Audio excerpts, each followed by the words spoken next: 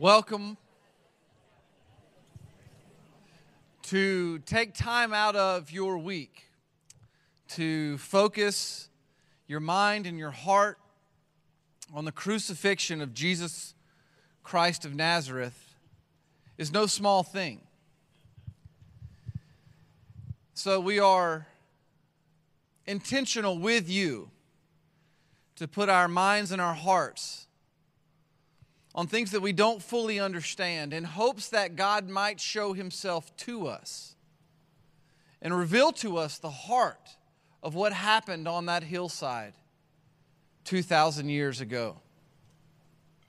I don't know if you know what you stepped into tonight, but just a little context as we focus our hearts on this Good Friday service on a Tuesday.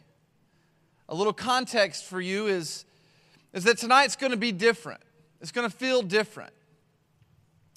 Normally on the weekends when we gather to worship, we stand and sing songs together. Tonight you should feel no pressure to respond in traditional ways. You don't have to stand and sing.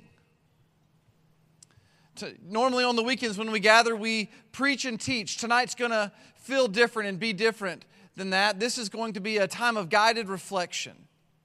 It's going to be a time to consider and contemplate the truths of the Scriptures as we look deeply into the last sayings of Jesus Christ. As we look deeply into His last words in His final hours. We're going to look at them in both Aramaic, which is the language that He spoke, and in English, in hopes that through these words, Jesus might speak to us here in this place tonight. So with that as context, I would invite you to pray with me. Let's pray together to start our time. Father, we come to You with humility, with focus, with intentionality, and we ask You to show us what it is we need to see. God, we're here for revelation. We're here to peek beyond the mundane of every day. Lord, would You give us eyes to see and ears to hear truth. Father, would You convict us? Would You encourage us? And would You change us as we look deeply and purposefully at what You have done for us?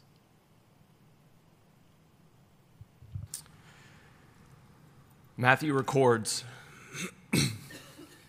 when they came to the place that is called the Skull, there they crucified Him. And the criminals, one on His right and one on His left. And Jesus said, Father, forgive them, for they know not what they do. You see, as Jesus was taken from the mocking crowds jeering, crucify Him and crucify Him, He was beaten within an inch of His life, forced to drag His own cross, His own instrument of brutal torture and death to the trash dump on the outskirts of Jerusalem. And there the crowds gathered around and watched as professional executioners drove thick iron stakes through the bones of His wrists and ankles, fixing Him to a cross. And they hoisted Him up on the cross, and all of His exhausted weight rested excruciatingly on the nails.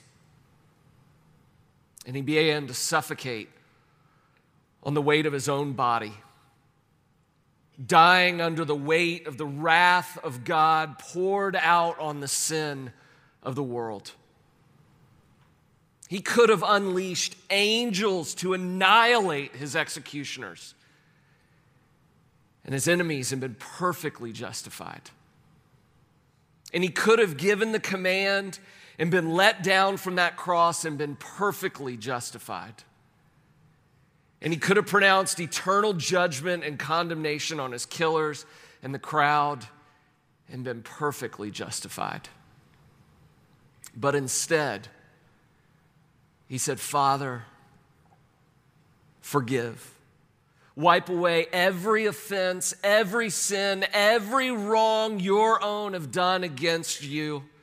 Set them free, clear their record, remove their sins as far as the east is from the west, and make them as white as snow. Right their rebellion, give them a new life, a new start, a new heart, a new family, a new future. Father, forgive them. So who's the them? Them who? Them the Roman officials? Them the soldiers who beat him? Them the professional killers who nailed him to those wooden beams? Them the crowds that mocked him? Them the religious elite who lied about him to save their own position and their own power? Them the people who stood by watching like it was just more Friday night entertainment? Them the two criminals who were crucified with him? Them as disciples who watched from the shadows? Or them, his own mother and the other women? Them who? Them all. And them me, and them you. They all, and we all have sinned and fallen short of the glory of God. And they all and we all have rebelled by our very own nature against the glory of God. And the cry of Christ on the cross was to forgive them, me, and you. But then he doesn't stop there. He says, Father, forgive them, for they know not what they do. Do you think the soldiers knew they were scorning the sovereign of the universe? Do you think the crowds knew they were mocking the maker of the universe? Do you think the Pharisees knew that they were leering at the lawgiver? There are sins so obvious that we know we commit them. And there are sins so deep that we have no idea that we've crossed into them. And there are sins so pervasive that they aren't just what we do, but it's who we are. And there are sins so present we can't miss them, and sins so distant that we've long forgotten them. And yet, the forgiveness of Christ from the cross is so much deeper and so much wider and so much bigger and so much stronger and so much more pervasive and so much more powerful than our sins have ever been, and they ever are right now, or they ever will be. And if that wasn't enough already, he just doesn't stop. John records in his gospel that after this, Jesus, knowing that all was now finished, he said, to fulfill the scriptures, I thirst. And a jar full of sour wine stood there. So they put a sponge full of sour wine on the hyssop branch and held it to his mouth to fulfill the scriptures. That Jesus' crucifixion was God's eternal plan for salvation. Our sin, its depths, and its eternal effects were not a surprise to God. He knew before the creation of the world that we would rebel against his glory. And his plan was so great that before the foundation of the universe, he determined that every prophecy to be foretold and every event to unfold was for the salvation of his children and the declaration of his glory. Every moment of the life and the death of Jesus, even down to his thirsting on the cross, was the perfect eternal plan of God. And as he thirsted, it wasn't a sponge of sour wine that he would drink to satisfy himself. It was the cup of God's wrath that he would drink dry to satisfy God's holiness and justice. And as he drank the cup of the wrath of God, Jesus thirsted. He thirsted for the presence of God to be known among his people, and he thirsted for the glory of God to be declared in all creation, and he thirsted for the promises of God to be made true forever, and he thirsted because he was at that moment forsaken by his heavenly Father in a way he had never known before, so that you and I would never have to know that moment. And they cast lots, and they divided his garments, and the people stood by watching, but the ruler scoffed at him, saying, "He saves others, let him save himself if he's the Christ of God, his chosen one." The soldiers also mocked him, coming up, offering him sour wine and saying, "If you are the king of the Jews, save yourself." There was also an inscription over him that said, "This is the king of the Jews." And one of the criminals who were hanged railed at him, saying, "Are you not the Christ? Save yourself and save us." But the other rebuked him, saying, "Do you not fear God, since you are under the same sentence of condemnation? And we indeed justly, for we are receiving the due reward of our deeds. But this man has done nothing wrong." And he said, "Jesus, remember me when you come into your kingdom." And he said to him, "Truly, truly, I say to you, today you will be with me in paradise." Today, no delay, no extra time, that day. Like, what good works could that criminal have done to earn his way into paradise that day? What teaching of Jesus could he have lived out in that moment to prove that he deserved to be in paradise? What payback could he have made to show that he was worthy of paradise? Or what apologies could he have said to pave his way into paradise? None. And that's exactly the point. The offer to be in heaven that day was a radical declaration that salvation is by grace alone. Period.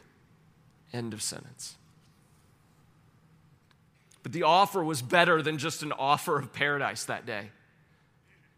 It was a promise to be with me, to be with Jesus. See, Jesus, the prize is not just paradise, but the prize is Jesus himself.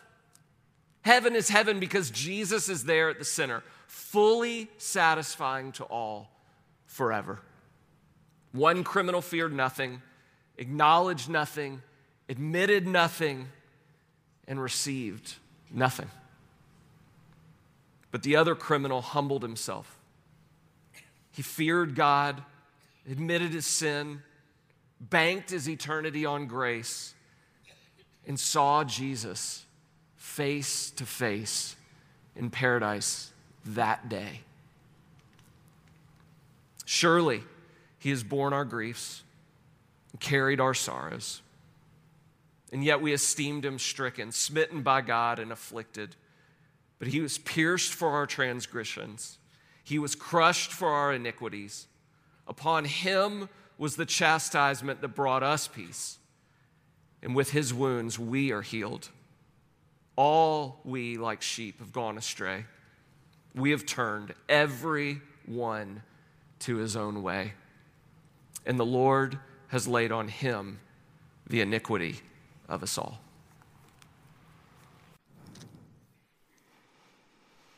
When the soldiers had crucified Jesus, they took his garments and divided them into 4 parts, 1 part for each soldier, also his tunic. But the tunic was seamless, woven in one piece from top to bottom. So they said to one another, "Let us not tear it, but cast lots for it to see whose it shall be." This was to fulfill the scripture which says, "They divided my garments among them, and for my clothing they cast lots." So the soldiers did these things, but standing by the cross of Jesus were his mother and his mother's sister, Mary, the wife of Clopas, and Mary Magdalene.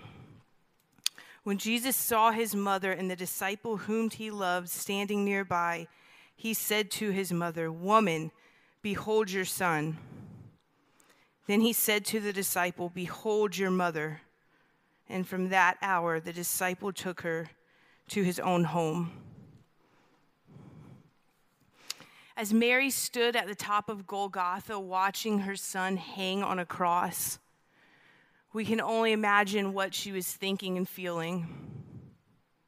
This ordinary woman with an extraordinary calling must have been swarmed with flashbacks of how they got to this point. Was this really how God was going to fulfill his promise? Was this really how the story was going to end? Was Mary paralyzed by what she was seeing? Or did she think back when she was met by the angel Gabriel, the one who would tell her that she had been chosen to bear the Son of the Most High? She, a Jewish teenager, a virgin betrothed to Joseph. She knew that God's promise to David was finally being played out. She would rejoice in song as the voice of the poor and the marginalized, knowing that justice was finally being delivered. But she had no idea what this would entail as she entered into this journey of motherhood. Mary was not just a vessel for Jesus to be born, but she was a real woman with real fears and doubts. She was a real mother with hopes for her child. And she was a real sinner who fell short of the glory of God. She experienced all the joys and the struggles of pregnancy. She felt every kick and turn of Jesus in her womb. She anticipated meeting her son, and she experienced the pain of childbirth. She held her crying baby in her arms while lying in a manger, and she treasured up these things in her heart. Did Mary think about these things when she was watching her son being beaten and stripped? Did she recall back in the temple when Simeon would tell her that a sword would pierce her own soul as her son was appointed for the rise and the fall of many? Mary was putting all the pieces of the puzzle together while living out her worst nightmare. Every whip of the cat o' nine tails, every hammer of the nails, she felt like she was going to die. She heard the cries of anguish from her son while simultaneously listening to the jeers of the crowd. Remember, Mary is a real woman, a real mother. She was feeling like her heart was being ripped out of her chest, thinking, can I just climb up there and take his place? He hasn't done anything to deserve this. My son, my beloved, how is this happening? God, is there any other way? Jesus' affection for his people did not waver as he endured the wrath of God for the sake of the world. In his complete humanity and his complete divinity, he was aware of everything. His desire was to gather those who rejected him under his wings, and he knew exactly what that would require of himself. Jesus brought great sorrow to Mary because his kingship meant his suffering. He was ushering in the justice that God had promised, but it didn't look like what everyone expected. He came as the suffering servant to spill his blood as the final Passover lamb. As Mary stood faithful to Jesus at the cross, Jesus hung faithful to Mary from the cross. He looked into his mother's eyes and he saw her heart break into a million pieces. This woman who had so humbly cared for him since birth was experiencing immense pain, and he was allowing all of it to happen. He was so focused on the will of his Father, but in the midst of his own unthinkable pain, he looked at his mother with kindness. He had not forgotten about her. While dying for her, he cared about her physical and emotional needs. As he was ushering in his Father's kingdom, he acknowledged Mary as his mother and his disciple. Remember his words from the cross, "Woman, behold your son." Then he said to the disciple, "Behold your mother." And from that hour, the disciple took her to his own home. These words carried so much weight because placing Mary under the care of John meant she would be part of the new faith family Jesus was building. She would be protected and cared for. She would not be alone. But for that moment in time, Mary's own sin, along with the rest of the world's, nailed her son to the cross.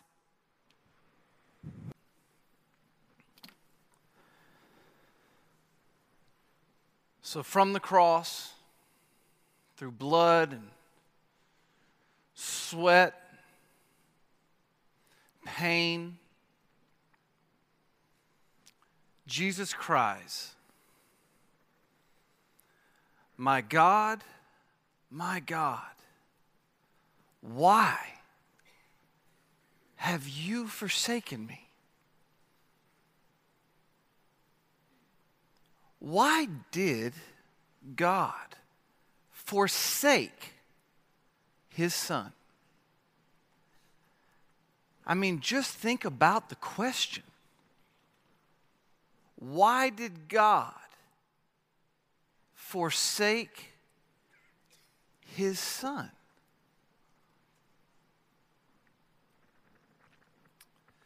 You may have a quick, potentially boxed up answer to this, but before you offer it, let's just sit inside the question for a minute. Let's just sit inside the belly of the whale that is God's exacting justice. In order to do this, in order for us to understand this forsaking, we have to ask and answer two questions. Number one, what is sin? And number two, how much does sin cost? What is sin is an important question because every human I have ever met, myself the chief among them, thinks that sin is an issue, or at its most severe, it's a struggle. There's a cognitive human effort that seeks to pioneer a sense of freedom that has led us down a path from which there is no return apart from a divine intervening work of God. This effort has sought to redefine the parameters of human responsibility, to redefine God's sovereignty, and at its very core is an attack on what it means to be a human. You see, if you do not have a right, concise, and biblically whole definition of what sin really is, then it is impossible to treasure the grace that shines against the backdrop of depravity. Is it possible that we have traded beauty for ashes by minimizing what sin really is? Is it possible that we're so good at justifying sin that we have created a definition of sin that works for us but falls desperately short of biblically faithful? You see, sin is not just something we do or something we have done. It's not just a mistake we made or an error in thinking or speech. There's more gravity to it than that. It goes well beyond our limited constructs of cultural morality, and it even presses in deeper beyond the rights and wrongs of the law. You see, sin is not some well-meaning attempt that failed or an activity that happens outside the body that is somehow separate from the intentions inside the human soul. Sin is a state of being. It is a powerful force coded into our DNA. It is alive, it is aggressive, it is deceptive, and it is impossible to cure in and of our own efforts. It is, in a very practical sense, a deep rejection of God's ultimate good and God's glorious rule. In essence, sin is the non-supremacy of God, who was made manifest in the person of Jesus Christ. Sin is the non-supremacy of Christ. It can be rightly defined as any feeling, thought, speech, or action that comes from a heart that does not treasure God above all things. It is a heart that gives preference to anything over God ever. So what is sin? Sin is the glory of God not honored. It is the holiness of God not reverenced. It is the greatness of God not admired, the power of God not praised. It is the truth of God not sought. It is the wisdom of God not esteemed, the beauty of God not treasured, the goodness of God not savored, the promises of God not believed, the commandments of God not obeyed. It is the justice of God not respected, and the wrath of God not feared. It is the grace of God not cherished, the presence of God not prized, and the person of God not loved. That's what sin is. So that leads us to our next question. What does sin cost? Specifically, what does sin cost us? Well, the answer is simply everything. It cost us everything. Romans 6:23 states with resounding clarity that the cost or the wage of sin is death. But in the same way that we can easily minimize the definition of sin, we can easily minimize, if not entirely miss, the mortifying implications of death as sin's price. You see, it is not just the physical death of our physical bodies. It is the experience of being dead while our mortal bodies are alive. The word wage means rations or stipend, and the Apostle Paul writes of this wage by stirring images of soldiers receiving their payments, and he puts this word in the plural. You see, soldiers received payment in all different forms. They were paid in meat, in flour, in money, in clothing, in lands promised, and on and on. It was not just one form of payment. That's why the Bible doesn't say wage of sin. It says wages of sin is death. What that means is that sin is dealing death as payment in multiple forms to all created things, specifically us as people. So what does it cost everything really mean? It means that on every front imaginable, it cost us every ounce of every good gift that we were to enjoy as created beings delighting in their Creator. It broke everything. It breaks everything. It wrecked everything. It is wrecking everything. Sin has ruined our life. It has ruined for us the very meaning of what it means to be human, to be alive. You see, to be alive to sin is to be dead to holiness and purity. Not kind of dead, dead. It means to be dead to the true power of appreciating the beauties of virtue and subsequently being confused and being lost in the chaos and the broken loose of the fallen creation through the abominations of all things vice. It is to be completely lost in deadness. At its very core, the thing that sin has truly cost us is the delicacy of perception that results from a healthy life. What happens is that as evil gives birth to sin, so sin gives birth unto death. Then, without hesitation, men cast themselves willfully into an utter deadness of conscience. And that is just the first wage of sin. It is death to beauty. It is death to art. It is death to health. It is death to hope.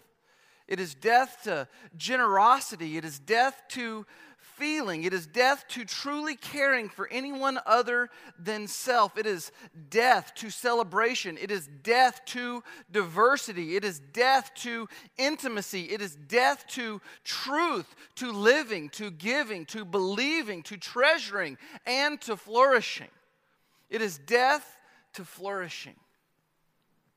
God created all things, and He created that all things would live in shalom, or would live in this state of universal flourishing. And when sin entered, flourishing died. Sin killed it.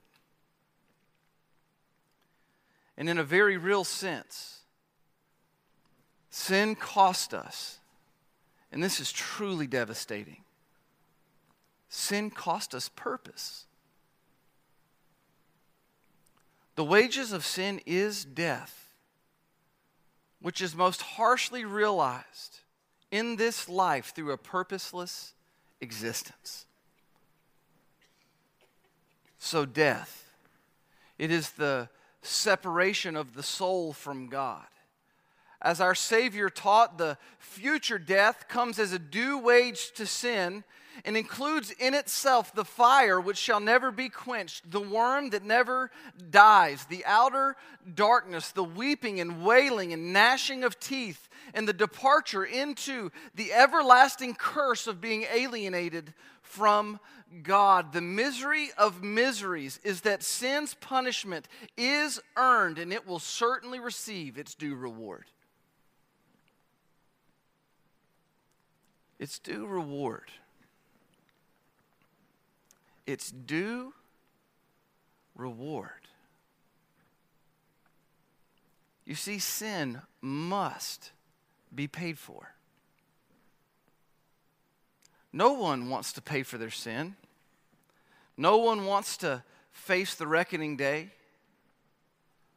So when Jesus cries out from the cross, my God, why have you forsaken me?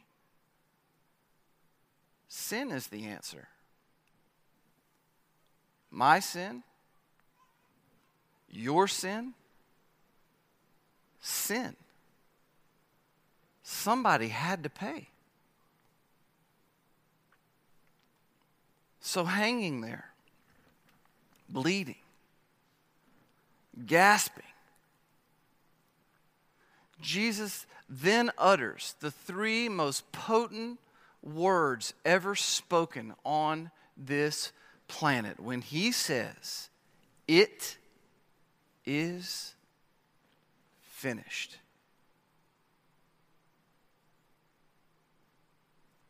What is it?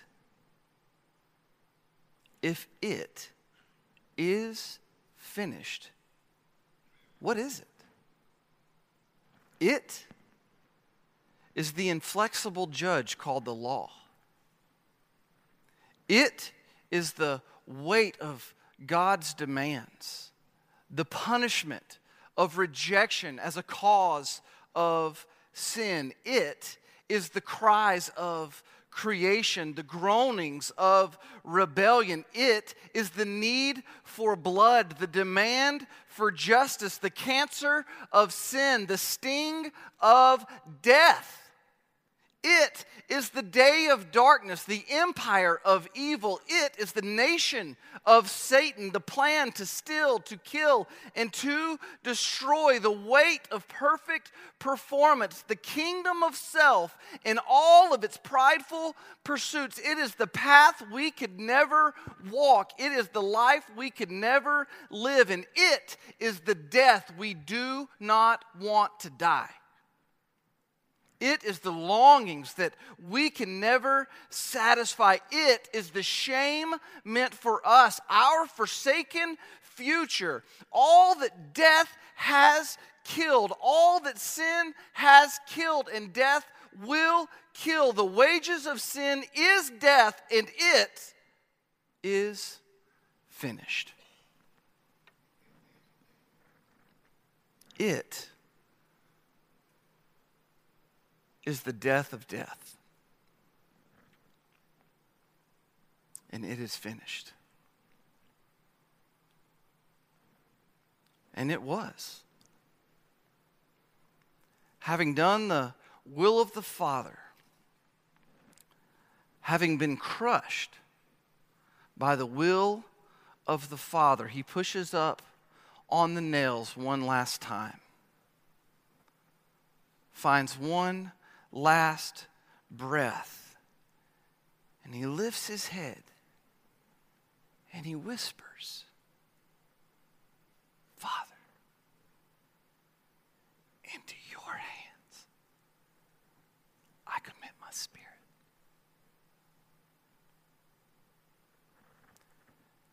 And as his body drops and he breathes his last,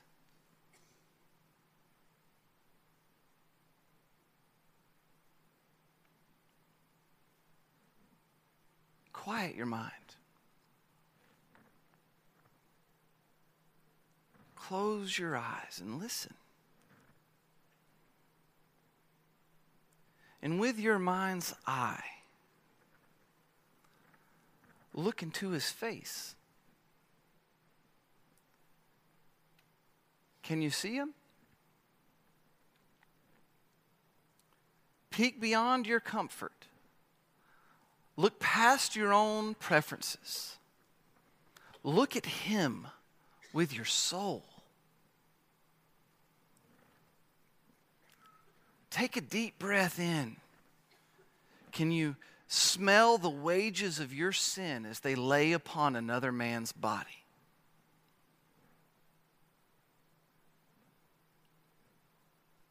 Open your eyes. Open your ears and listen. See this man. He is in your place. And he has something to say.